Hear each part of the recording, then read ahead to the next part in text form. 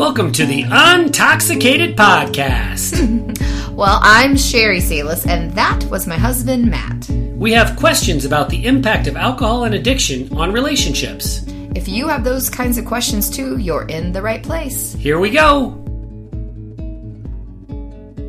You know that Sarah Bareilles song called Brave? I think so, yeah. I love me that song. Mm-hmm. Yeah, it makes me think of you. Really? Yes. You're very brave. I don't think I'm very brave. We're going to talk about that. Oh. But first, let's do a listener question. So it's just going to be you and I arguing about how I'm not brave, and you're going to tell me I'm brave, and I'm going to say, no, I'm not? I doubt you'll That sounds like argue a with me. great... Yeah. Sounds like a great podcast. Entertainment coming your way, people. No, I doubt you'll argue with me when you hear the context. Text. Would you like to hear the listener question? Absolutely. We've been getting some great listener questions lately. If you've got one for us, listener, hey, listener, email us at matt@soberandunashamed.com, and we would love to work your listener question into an upcoming podcast. This one is a follow-up from the 2 Catherine episodes, the episodes with our daughter.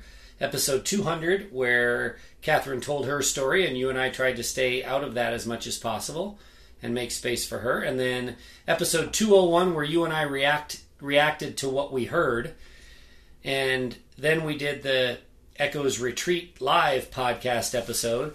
And so we're not going to go back and spend an entire episode further breaking down the Catherine episode. But I do want to address this listener question because I think that's fair. Catherine said what she wanted to say and what we desperately wanted her to say. Then we reacted to it, and now we've gotten a lot of reaction from listeners, really. But this is a question form reaction from a listener, and so we're letting the audience partake and participate in the conversation around Catherine and basically just being the child in an alcoholic household. So the question: you don't mention the other 3 kids in the family. Why? Do you feel they were too young to be impacted? What's your answer to that, Sheri? Well, I don't feel like they were too young to be impacted. We want this to be our oldest child's story. And that's why I felt like we just kind of mentioned that. She did mention her brothers and her protection, and this was her perspective, her story, her take on it. Maybe one day the others will want to join, or they'll have comments they want us to share. I think they were all impacted in ways that we are not even aware of now. Things are unfolding. Not even fully aware of. Fully aware. Yeah. Things are unfolding that I think can be traced back to alcoholism. Yeah. I think I have some traits that, I was impacted by my father's alcoholism, even though he didn't live in our house. My parents divorced when I was 2. But I still did visit him every other weekend. I saw him. There were arguments, intense times between he and my mom. So I think there was a lot that just happens from your childhood, regardless of alcohol, that you bring into it. But then when you have alcohol or another type of addiction, it really impacts the kids. And I think to an early point where Matt said, in his sobriety, I don't think the kids are really impacted. And I was like, you have no idea, and I don't either. And it's going to be years before we'll know. And yes, you're wrong. They were impacted. I was wrong. They were impacted. Yeah. You're right. Yeah, I completely validate and support everything you said. I think it's important to understand what we have learned, which is that we have 4 kids, and all 4 of them were impacted in very different ways. So yes, this was Catherine's turn. She is the oldest. She went first. For one thing, she's a full-grown adult, and I think that's important because I don't think we want to record minors and what they have to say, because then when they're adults, that lives out there, and they don't necessarily have control over what they said when they were in their young teen years. So I think it's important that she was a full-grown adult before we recorded and published for the outside world to hear. Right, and we had, this was on her own terms. Yeah. She wanted to do this. Yeah. We didn't we didn't push and go. We did ask her earlier, would you ever want to, like a year or so ago, and she was like, no. Yeah, that's right. So Still, I just said there's a lot of... When she had just turned 18, we asked her. Yeah, and I think I think because she needed to get to a place where she felt comfortable sharing her story. But I think it's important that we understand that even though she's the only one that has spoken so far, she doesn't speak for the other kids. She spoke about her perspective on what the boys went through to a very small degree on that episode. But her experience is different than theirs. She's the oldest, and that, as the oldest myself, I have a younger sister, that carries a different kind of level of weight. Yeah. She's, gender-wise, we have different genders in our family, and so I think that has an impact on what your experience is. And humans are individuals. So she, has characteristics and traits that are different than those of her brothers. And so how my drinking impacted her is naturally going to be different. So, yes, she went first. We're respecting her story and keeping it as its own thing. But don't make any mistake. If you're the parent of 3 kids, for instance, don't go, whatever my oldest says, that's how they've all been impacted. That is not the case. Certainly not in our experience. Right. The other kids have very different experiences. Like not necessarily better. I'm not saying, Catherine's the only one that had a bad time. That's not what I'm saying at all. Yeah, like our youngest experiences a lot of like frustration, anger, anxiety, some things like that I could see early on in his formative years, even as a young toddler. And this that I think comes from living in that very tense and stressful environment. Yeah, absolutely. This was a 2-part listener question. Part 2 is, clearly there is work needed on your relationship with Catherine. Will you share your progress? And I think the answer is just a resounding yes. I don't think we can say a lot beyond that. I don't think we know. You and I are very hopeful that our already good relationship with our daughter will continue to strengthen, and that we will ride off into the sunset having reconciled fully, and that we've got a great, adult relationship with all of our adult kids.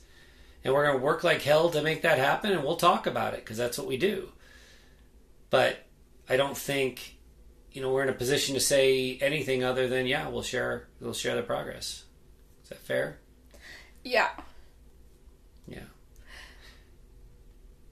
The only other thing I'll say on that is I do want to remind our listeners that we are starting this new program that Catherine is leading for us called The Developing Story. And it is a writing group for teens. Still lots of things to work out, but we do have some people that have expressed interest through our little enrollment website. And we're reaching out to those folks and trying to figure out exactly what they're looking for, what ways we can support. Again, Catherine is going to lead this group because she's 21 and you and I are in our 50s, and I don't think a bunch of teens want to talk to you and I. Yeah. And Catherine has experiences that will be closer to theirs. Exactly. And it's intended for teens that have experienced alcoholism in their home or heavy drinking. We don't have to worry about the label, but heavy drinking in their home. And so if you're interested, please check out what we've got going on at thedevelopingstory.org. And if you enroll at the bottom, you aren't making any big commitments. You're just saying, hey, I'm raising my hand. I'm interested. What more can I learn? And we'll get back with you and move down that path of communication together. Bravery, Sheri, for the spouse of an alcoholic is counterintuitive. Asking for help can be the most brave thing. Often, incorrectly, sadly, in our society, asking for help is linked to weakness. I can't do it on my own. But I know in our experience, there's nothing more brave that you've ever done in your life than ask for help when I was in active addiction. There's lots of universalisms, what we call universalisms, when it comes to the progression of alcoholism. The progression is very predictable. But among the sameness, from case study to case study, there are nuanced differences. Like, for instance, I mostly communicated my drinking intentions. And when I say mostly, I mean maybe 100%. Maybe you can correct me. But when I was in a period of sobriety, you knew I was in a period of sobriety because I told you that. When I, at the end of my period of sobriety, had decided, for whatever of a variety of reasons, that I was going to drink again, that I could handle it, that I had made this big choice that I was going to drink again, I always told you, didn't I? I mean, there was never a time when I snuck that. And if you didn't verbally tell me, it would have been blatantly obvious when you were surrounded by people and you had a beer in your hand. Yeah. There were a couple times where you couldn't handle the sobriety and had to, at a social engagement, had to start drinking, after arriving there. But that was just, I think maybe once or twice.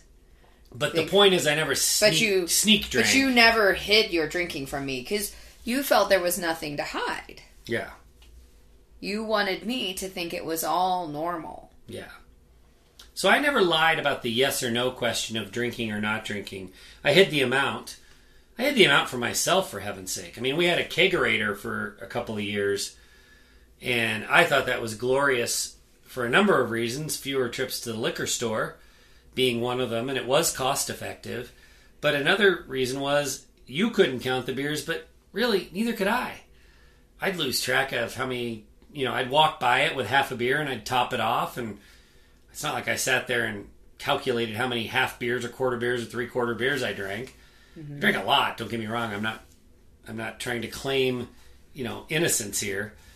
But I often hid the amount I was drinking from you and really from me, but I never hid the yes or no question. Now, let me assure you, Sheri, and our listeners, this is not a podcast episode about my innocence and how great I am because I was honest. This is an episode about really the very worst side of me, I think, ever, if we think about it. So I never hid the amount I drank. I never cheated on you. I was never unfaithful. I never forgot the kids. I never, I was supposed to pick them up after soccer practice or after school or whatever, and I just sat on a bar stool and blew off my responsibility. I never did that. Mm-hmm. I drove when I should not have, and I drove with the kids in the car when I should not have, for sure. So that's worse. I mean, it would have been better if I had just forgotten them. But I never did that. I never had any legal or financial ruin. And, we hear stories, from a recent podcast with Amber Hollingsworth, what she would call more like an end-stage alcoholism situation where the drinker has stopped working or has stopped bathing, stopped self-care. I never got there. It was only a matter of time. I never got there because I stopped before I got there. I'm not better than people who get there. I just hadn't gotten there yet. So these are all the good things, right? That I never cheated on you, and I never forgot the kids, and I never stopped bathing. But I was a relentless tyrant. I mean, a relentless tyrant in other ways. I grew up in a traditional patriarchal home. There's no questioning whether or not my dad was the boss. And this is important because we see family patterns repeated. I mentioned cheating. I mean, there's been research done. I can't cite the research right now. But in a home where the father cheats on the mother, the sons are more likely to cheat on their spouses eventually. If something is justified, whether it's justifiable or not, that doesn't matter. But if something is seen as acceptable, then it's much easier for that to carry down through the generations. Like the Kennedy family? Yeah, I mean, sure.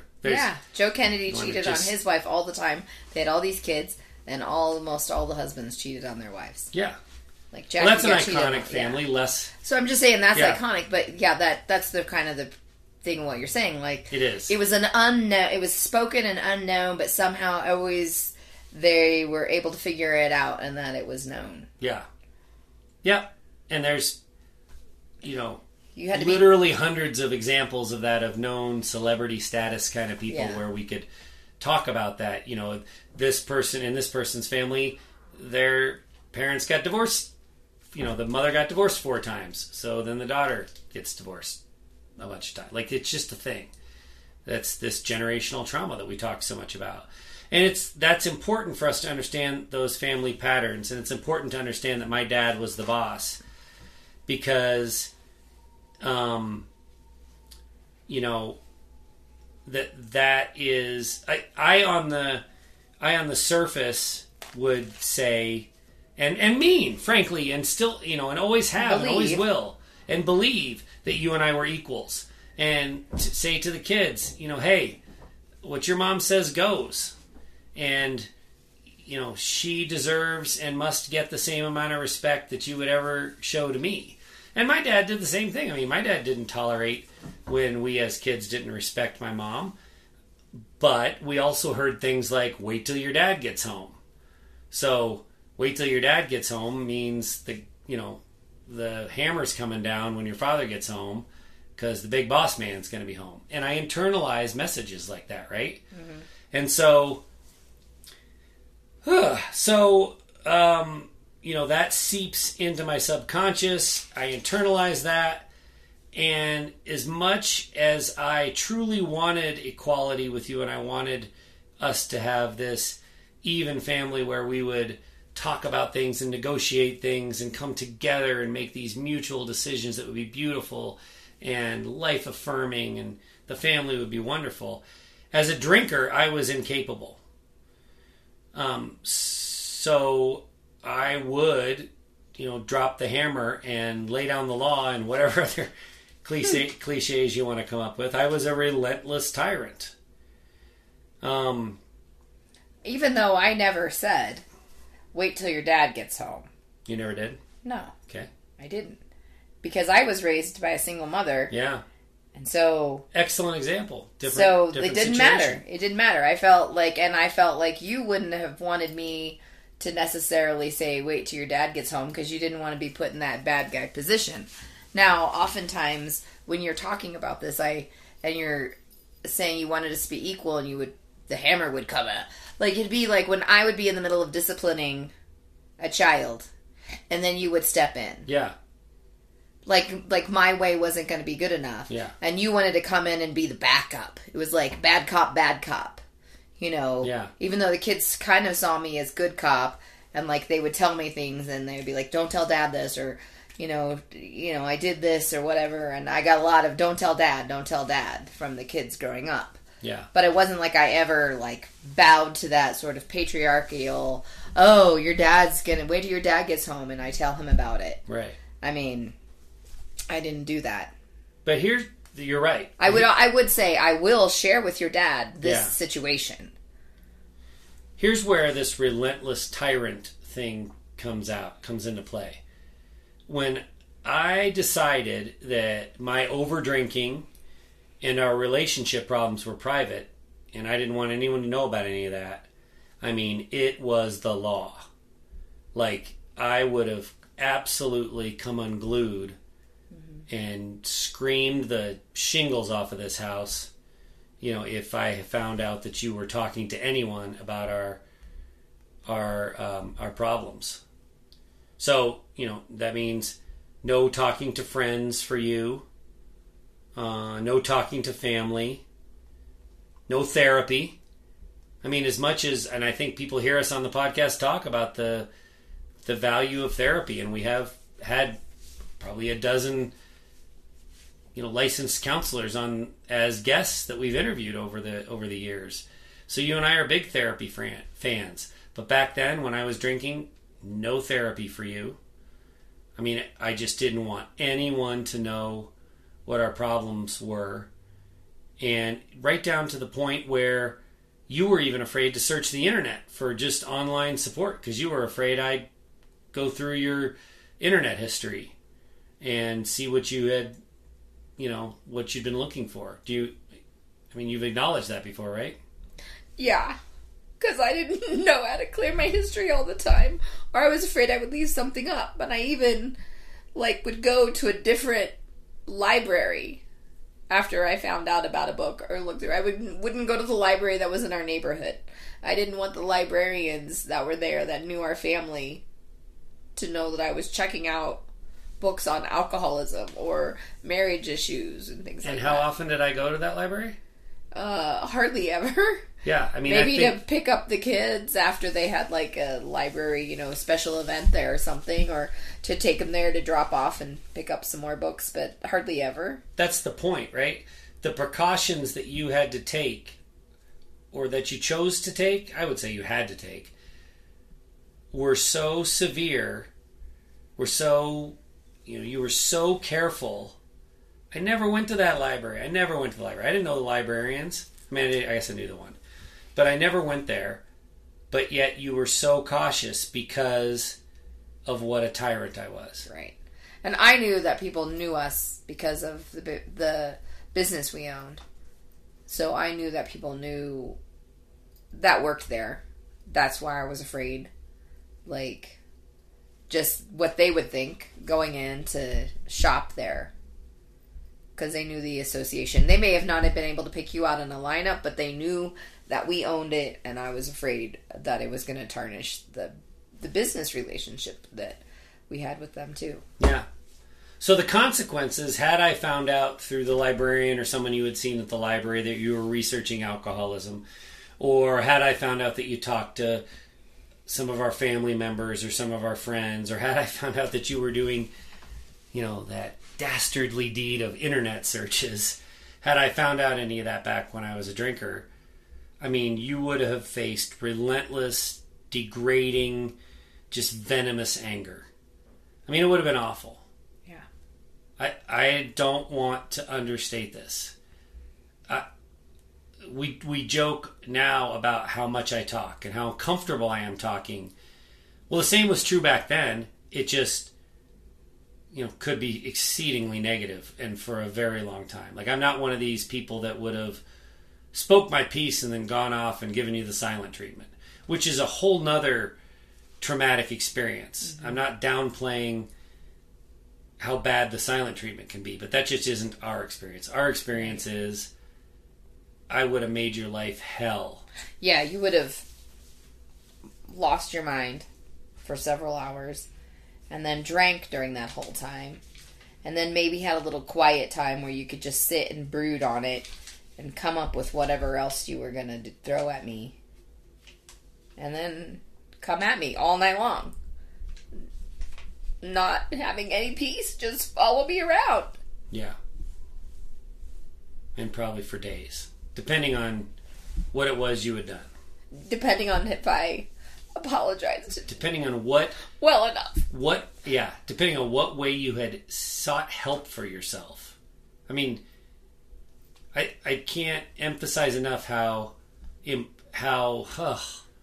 just awful a human I was.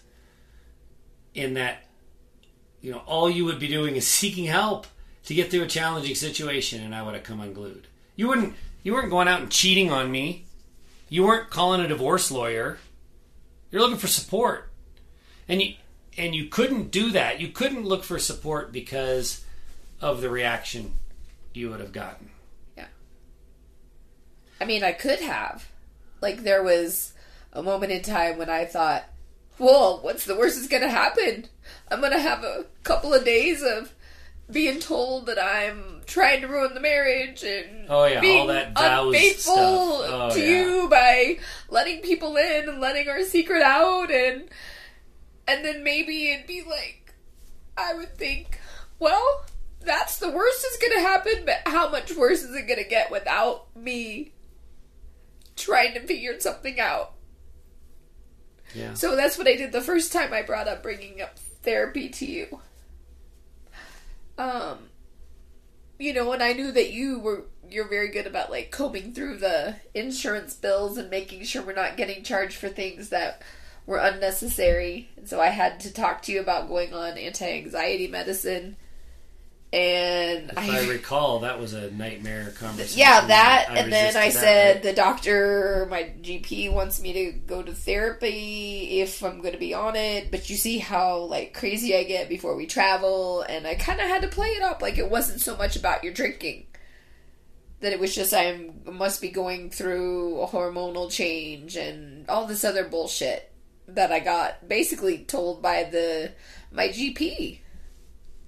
Yeah. That these are things that can cause anxiety. But that was like 3 days of just terrible, conversations, and finally relented, and I was able to get an appointment and go. I mean, it was ridiculous. And I was able to. I think that choice of words is important. You have free will. You are an adult individual. But the consequences are such that it makes it so that you don't have free will. Yes, you could at any time take your insurance card and you could go and you could make appointments and you could fill prescriptions. You could do all that. No, nobody is shackling you into the wall in the basement. But the price you would have to pay to do that was just the same. It felt like that. Maybe worse. Maybe being shackled in the basement isn't as bad as just a relentless tyrant coming after you. The podcast episode released right before this one, episode 202, is live with an episode that we recorded live from our Echoes of Recovery retreat this summer. And there were a dozen of us in that recording, roughly. I can't remember the exact number now. 11. But 11 of us in that recording. And there were, if you think of how alcohol impacts people, if you think of it on a continuum or on a spectrum, we had people that spoke so eloquently and so powerfully on that podcast episode, and they were just so strong, talking about what they will and will not tolerate from their drinking spouse, how they are open with their story, how they have navigated the hell that they've gone through with alcoholism. And the message that they deliver was really, really, really powerful. And then there were other people in that room and on that recording who you and I know the intimate details of their story, and it's a lot closer to your story in that they could not speak that way. They could not be forceful. They could not be forthright. They could not just call up the neighbor and say, you know what, it's part of my story too. I'm going to tell the neighbor what's going on. They just couldn't. They couldn't. Because the wrath that they would face, and I'm not even talking about physical abuse. Abuse, it doesn't have to be physical for it to be abuse. Mm-hmm. The wrath that they would take would be like the wrath that you would take. And I think this is a really important message, because I know there are people in the listening audience who hear those powerful women talking about how, listen, I don't take shit, and it's my story too, and I'm telling it, and I'm getting all the help I need. And they say, oh my God, I could never do that. Yeah. And they don't mean I could never do that because they individually aren't strong enough. They couldn't build up the chutzpah or whatever to do it. They couldn't do it because of the consequences. And the circumstances. Consequences of circumstances. I mean, I was, we had at a lot of the, your alcoholism stage, we had a bakery together, a business. We owned our own business. It was a franchise of a business. It was just such a scenario that, breaking that up, and financially I wasn't earning, really my own money. You weren't really earning your own money. We were just earning, what was left over at the end of the month from the bakery bills and employment paying. And we're just bringing the stale bread home and eating that. It wasn't a glamorous situation. So, and then I think about the 3 or 4 kids that we had that were during the worst times of your alcoholism. And we didn't have family around. We don't have anybody around. We just had friends. But I would say not even really close friends because of the hiding. like there was no truth in my friendships. That I could have, like, just showed up on somebody's door with 3 or 4 kids. I'm sure that when we talked about asking for help in our group session on Wednesday this past week, like, it is very brave to ask for help, and people do want to help. Yeah. But I wouldn't have inflicted that kind of hell on someone I knew from my ladies' Bible study group if you found out where we were. I wouldn't want you to... I would be so mortified to have you show up at their house if I was there with the kids or whatever that would unfold. I don't know what would happen. So the scenario was not set up where I could really take a lot of those chances. I think that if it was a situation now as the kids are older and some of them are out of the house, that I could have probably mustered a lot more, independence. And I wouldn't have been so scared financially. But you're talking about the ultimate decision, the should I stay or should I go decision. Like, you've had enough and you're gonna seek help to get out of the relationship. But also, even just to say, this is my story, and I need help, and I need to go get help, and I don't care if you, Matt, comb over that medical bill and you see that I am seeing a counselor and I am taking anti-anxiety drugs. Maybe if the situation where the kids were older, where I didn't feel so shackled to you, and I could have, gained a little bit more perspective, or the kids were older and I wouldn't have felt so attached to you with their ages being young and having 4 that were all together. It just made me felt so... But again, that would be a risk you'd be willing to take as the kids are older, because if I said, let's burn it down, it's over, you feel in a better position to withstand that. I'm talking about the people who haven't decided that they are willing to take the risk on ending the relationship. They just want a little bit of help. Yeah. They just want to learn more about the disease of alcoholism. They want one human being that they can talk to. Right. There are people that are in situations similar to yours where they just can't. They can't risk that. Exactly. Because, all hell is going to break loose if they do. And I just want those people to feel supported and at least understood, right? At least understood and heard. Because you do hear strong voices come on our podcast and say, who are well into their recovery and they made a ton of progress. Maybe their spouse is sober and has been for some number of months or even years in some cases. And they're on the road to recovery and they say really brave things that are admirable and esteemable. And if you're in the bottom of the pit and you are married to a tyrant like me, you're thinking, oh my God, that is 10 million miles from where I am. I could never get there. Yeah. And so I think the overall message is, don't give up hope. You can get there, but we are not underestimating how hard it would be. If you're married to someone like me, this is not a matter of you just growing a set and deciding to, take control of your own life. It's not that simple. Yeah, I mean, I think about our recovery groups. Like, I could never have joined anything like Echoes back in that day. I would have never even considered it. In fact, I would have never even researched it. So I know how that feels. Yeah. There would have never been a possibility for me to say, hey, there's this spousal support group. Even if you had said, my drinking is affecting us and I need to get it under control. I need to take care of it. Even in your bouts of sobriety, there was no letting other people in. No. Well, let's talk about that. I want to talk about some of the really, in the context of, I don't know that it would be possible to be married without physical abuse. I don't know it would be possible to be married to a more tyrannical person than you were married to in me.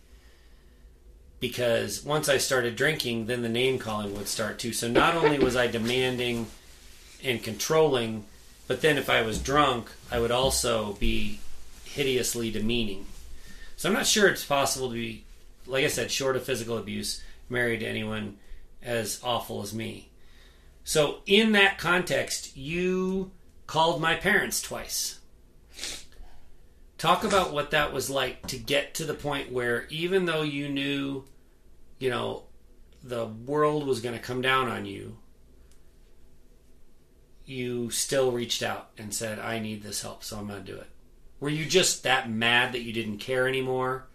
Or that lost and hopeless? I don't think it was being mad that I didn't care anymore. It just, I was so hopeless. I didn't have any clue what to do. And it's not like they could have gotten here in an hour. They were in South Carolina. Yeah. And we're in Colorado.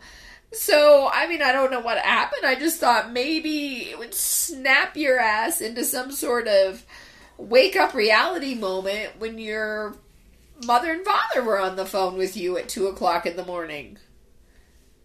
Just to say, oh my God, she's serious now. But then, so obviously I didn't think about it. I just thought, it's either call them or call the police. Mm-hmm. Yeah. Well, I think, and knowing how I did react, at least the first time you called my parents, I worked like hell to convince my parents that you were crazy and that they should have pity on me because they don't understand what it's like to be married to a crazy person like you. I didn't do it to be mean to you. I did it as a self-defense mechanism. I did it to preserve my reputation with my parents and to keep alcohol in my life. Right. And actually, to be completely honest, keeping alcohol in my life at that moment wasn't something I was thinking about. I was thinking about preserving my reputation with my parents. Yeah, you were thinking about I didn't want them to come here. Face. I didn't want them to get involved. I wanted to say, listen, I'm married to this crazy woman. Please have pity on me, but I got it handled. I'll take care of it. She's the one that started all this. Exactly. She's the one that's driving me crazy. Exactly. She's the one that's keeps keeping it going, and she's keeping me up. So when I think about how I reacted and what what the potential was for how I would have reacted, and the fact that you made that call anyway, I can't think of anything that is a greater sign of bravery, anything that you've done in our lives. And so I just want to, if you're a person who has gone through this and you're with somebody like me and you've crossed that line and reached out like that, you're going to get gaslit for one thing. You're going to get told, why did you bring people in? This is a marriage. Do you not understand what marriage is? Marriage is between a man and a woman, not a man and a woman as parents. I can conjure up some of the things I would have said, or I did say, I'm sure. The hideous things that you have. Not that marriage is only between a man and a woman, but in our situation, I'm just saying that's what I would have said. But that's why you would have said that's not that it what was we between believe you and now. I. We believe any. Yeah. But I'm just saying, or any relationship. Have the opportunity for happiness. Absolutely. So, yeah, you would have just said, we're in a bonded relationship. We don't bring other people into it. We don't need help. We'll figure it out ourselves. Yeah. And that's why I guess I reached out, because I'm like, we're not figuring it out ourselves. Yeah. Well, that was just an incredibly brave thing. Other brave things that you did along the lines during my active addiction, you did talk to your mom and your sister. Now, probably, I want to hear what your thoughts are on this. Probably that's slightly lower risk only because it's not like, I have a reasonably good relationship with your mom and your sister, but I don't call them on a Saturday morning and just wanted to call and chat. I only talk to them when I see them, basically. So I don't think and they were very, very, very much on your side. They weren't people that I could sway and say, you're crazy and believe me. That never would have happened. So I think you trusted that they believed in you, and you knew that I wasn't talking to them very much anyway. Is that why talking to your mom and sister was a little less risky for you? Yeah, and they've been there, and they didn't have all the answers, but they were people that knew what I was going through. Sure. Whereas talking to your parents was like talking to aliens, because they had no idea what I was going through and what I was putting up with. Mm-hmm. I felt like I had a lot less pity when I talked to them and a lot more love. Talk to who? Like my family. Yeah, when I would talk to my mom or my sister, I don't feel like they less were necessarily pity. pitying me. Yeah. Yep. I also knew that it was low risk because at your parents' house, like, there is such that, like, worshiping of alcohol in your family, and that it was celebratory, and so we would go to see them at their house, and it would be a week of you not being, you know, having to work, so your alcohol intake increased, and it was not your cash that was buying it, so you were just loving it. You was like open bar, any kind of beer you wanted. They would go to the store whenever you wanted, so you know, they were kind of your alcohol cash cow. Whereas if I said, you know, we're at my parents' house and my mom's like, oh, Matt, the new rule is no alcohol in my house. Like, you know, because she didn't have it. Mm-hmm. She didn't serve it. She didn't offer it. Mm-hmm. So, like, I felt like talking to them was low risk because if she decides that she was pissed at you enough because of the way you'd been acting before we showed up at her house for our, you know, annual trip to go see my family, she could say that. Mm-hmm. And you couldn't argue with it. Because, you know, you'd be mad. I don't even want to think about what I would have done. I mean... It would not have been good. But, like, your parents wouldn't want to because it wouldn't be family week. It wouldn't be a party without the alcohol. Yeah. So it's lower risk to talk to your mom and sister for very good reasons. But then the other really super brave thing you did, and it was in response to what I would probably say is the worst experience of our lives. My life, anyway. I don't want to put words in your mouth. And it's something, you know, as much as we talk openly on this podcast, and as much as we write openly about real stuff that has really happened, this is one that we haven't shared yet. And I'm not going to sit here and share it right now, I'll tell you that. But it was a really, really, really, really, really bad experience, alcohol-induced awfulness on my part. And you had to go to our church to pick up one of our kids from a church program. And as good as you had gotten at holding it all together out in public, even in the midst of, you know, hell at home, this was too awful for you to hide on your face and with your emotions how bad things were. And so I don't think you talked in any level of detail with the associate pastor that you ran into at our church, or that was running the program at our church, but she could tell something was very wrong. And you what did you say? What did you say to her? I just said that it was a bad night of drinking and arguing between you and I. I never mentioned, like, that it happened all the time or anything like that. You did say drinking? Yeah. I just said that, you know, it was just a drunken argument that happened all night. And I said the sad thing is I feel like I just want to, like, not go back home. But I had to go home because our youngest was too young to attend the function at the church. And I think I said to her, if our youngest wasn't there, I don't know if I could go home right now. Yeah. Did you get any kind of comfort or support? Yeah. What'd she say? Well, she told me that was not completely shocking to her because of her ex-husband's situation, and she hopes that I get an apology because she never got apologies from nights like that without going into too much detail. That kind of unspoken. Yeah. And she just said something like along the lines, like, and don't raise a hand because I don't want to see you get in trouble because of Colorado law. Because she also, you know, had to know some of that with her pastoral care and some of her mandatory reporting. So basically she was like, I know how mad you get, I know that you could get really mad, but just don't slap him, because then you would be the one in trouble. And I wouldn't want to see that for the kids and you. But she shared that she had similar experiences. I think that's so important, such an important aspect of this conversation. For people out there who think alcoholism is a rare disease, or who think high-functioning alcoholism, is it really a thing? Is it really that bad? Is what I'm going through normal? They're everywhere. Cases like this are absolutely everywhere.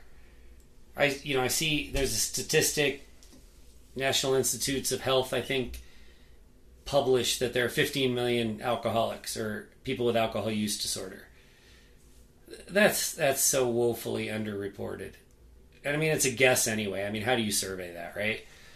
But when we do talk about this with people, everyone I've ever talked to about alcoholism has a story of their own. It's not always their marriage. Sometimes it's their uncle or their father or their grandfather or their grandmother or mother or whatever. But it's everywhere. And so I pushed you to the point where you took a huge risk, but you didn't have a choice because it was written all over your face anyway. You couldn't hide it. And you cracked open the door just a tiny bit, and the person on the other side of the door had the same story you had. And so at least that bravery was rewarded with a little bit of consolation and support. A little bit. All that really you guys were in a position to give each other in that moment. Yeah. I was a member of that church too, and she was my pastor too, and she was running a children's program, and you were picking up from that children's program. It's not like you had scheduled a meeting with her for pastoral care, like you said. It was just a quick interaction. Mm. And it was incredibly brave of you to have that quick interaction.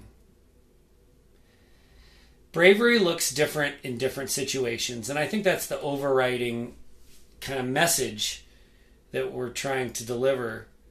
And I want to make a social media comparison.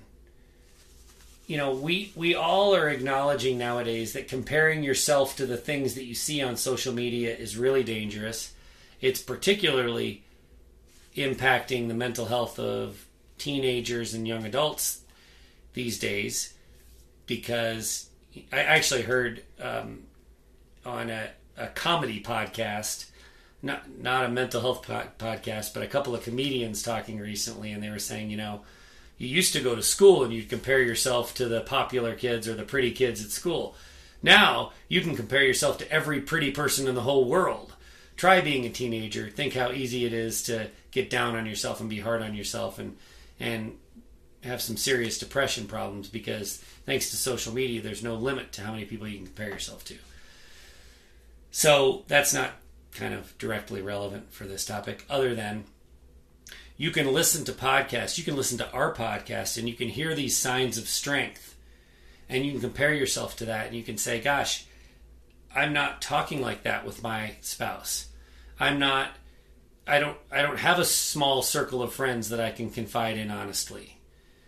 I'm shackled. I have nobody. I can't let this secret out at all. What's wrong with me? That would be easy to do. And I just want to drive that message home that all these situations are different.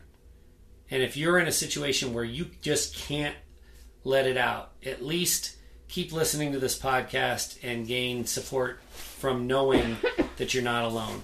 My first support as an alcoholic trying to find sobriety and recovery was reading memoir and reading, from reading the stories of Caroline Knapp and Sarah Hepola and Augustin Burroughs and all these people who had survived alcoholism. And they didn't know me, but I felt like they were my best friend because I could relate to their stories so closely, and I knew that there were people that had made it out the other side, and it gave me hope. And so at least if you're in one of those situations like Sheri, you were in for all those years when I was actively drinking and there was just no way for you to get support, at least keep listening and know that even if you can't tell your story yet, we know you're out there. We know you're out there. We know you're out there. And, sometimes, often really, survival is bravery. So when you hear the stories of somebody else and they sound really brave, just know that you too are brave. If you do have a situation where you're confiding in just a few friends,